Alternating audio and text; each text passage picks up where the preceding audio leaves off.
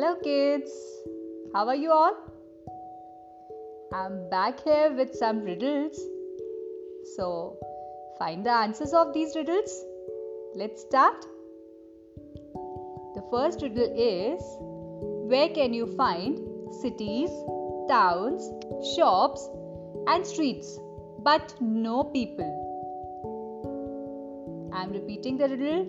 Where can you find cities, towns, shops and streets but no people? The second riddle is, what word is spelled wrong in the dictionary?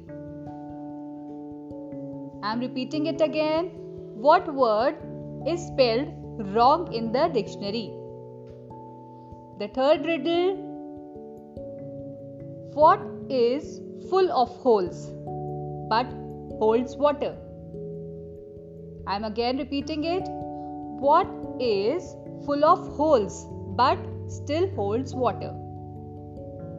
So kids, find the answers of these riddles and I'll get back to you after a few days.